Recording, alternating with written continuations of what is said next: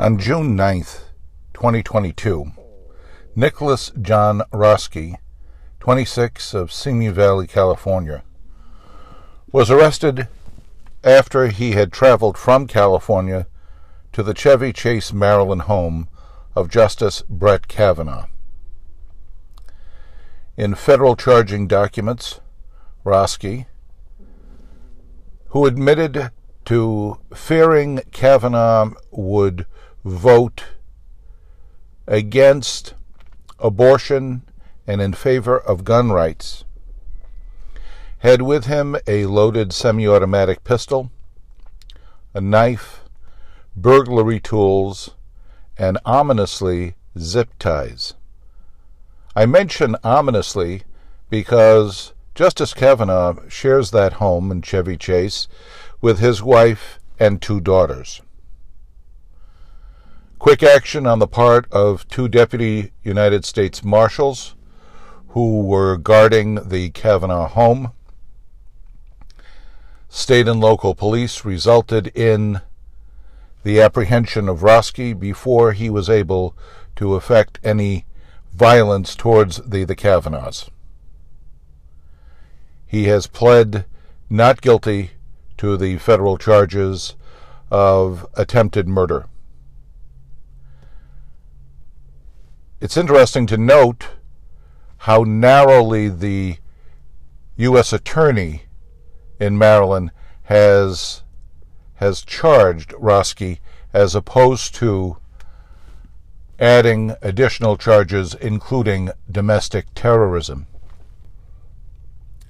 On June 24th, 2022, at approximately 10:15 a.m., the Supreme Court of the United States released the opinion on Dobbs v. Jackson Women's Health Organization, unleashing opponents, parades, and marches outside of the homes of the 6-justice majority.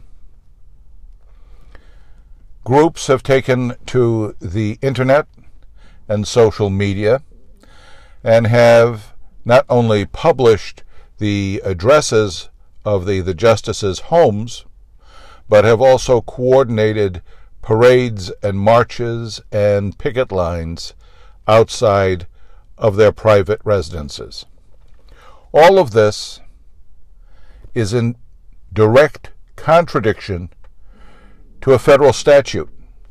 18 United States Code, Section 1507, says it is illegal to attempt to influence judicial officers, including judges, jurors, and judicial proceedings. There are penalties attached to this section of the federal law, which include imprisonment and fines up to $5,000. It begs the question,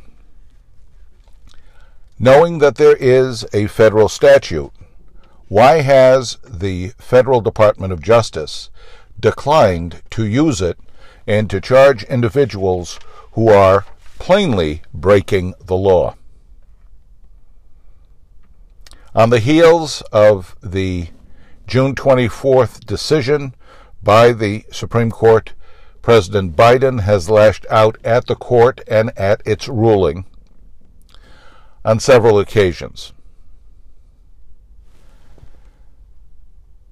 Subsequently, there have been calls for the impeachment of Associate Justice Clarence Thomas, the author of the New York State Rifle and Pistol Association v. Bruen case, the Second Amendment case.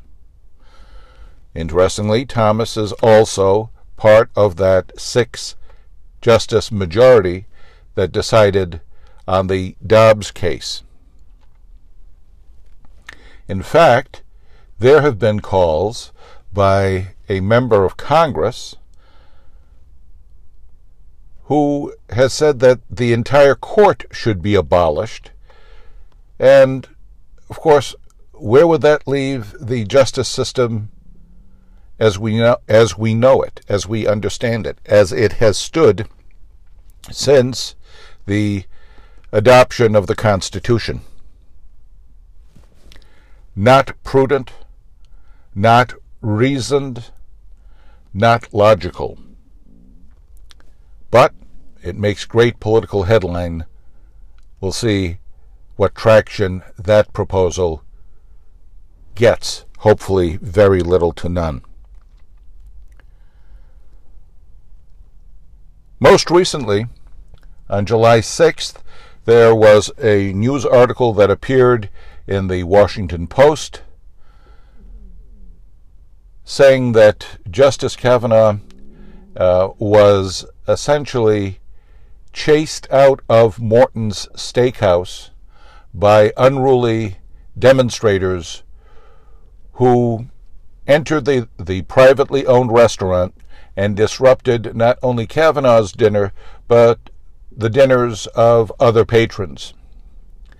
I congratulate Morton's for quickly expressing their displeasure at what had occurred in their Washington restaurant, and beyond that, simply saying that the protesters were wrong in taking the action that they took.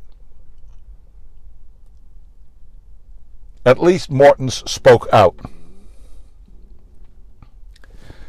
Domestic partisan politics aside, the issue of abortion, as decided by the court, is one that needs to be resolved at the ballot box, specifically by state legislatures.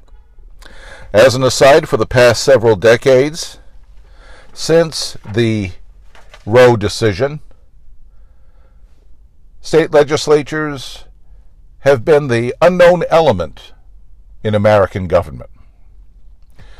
Local government, the average citizen understands, be it a councilman, a mayor, a select board.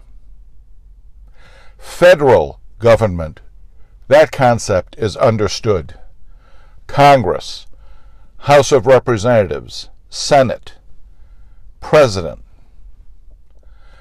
But when we get to state law, when we get to the state lawmaking bodies, there it gets a little fuzzy. It's kind of like the frosting between two layers of cake. You know it is there, but you really don't pay as much attention to it as you do those other two layers.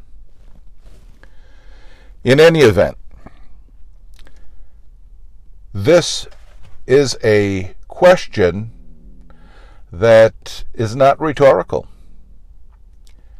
The hunting down of any judicial officer has no place in the American public square. I will suggest that it's not only uncivil behavior, it's criminal behavior, and that criminal behavior has to be prosecuted.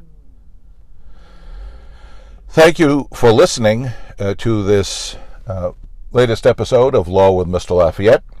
I invite you to join or to subscribe to this podcast, which is available on several listening platforms, including Amazon Music and Google Podcasts, Spotify, and Anchor, to name but four. Thank you.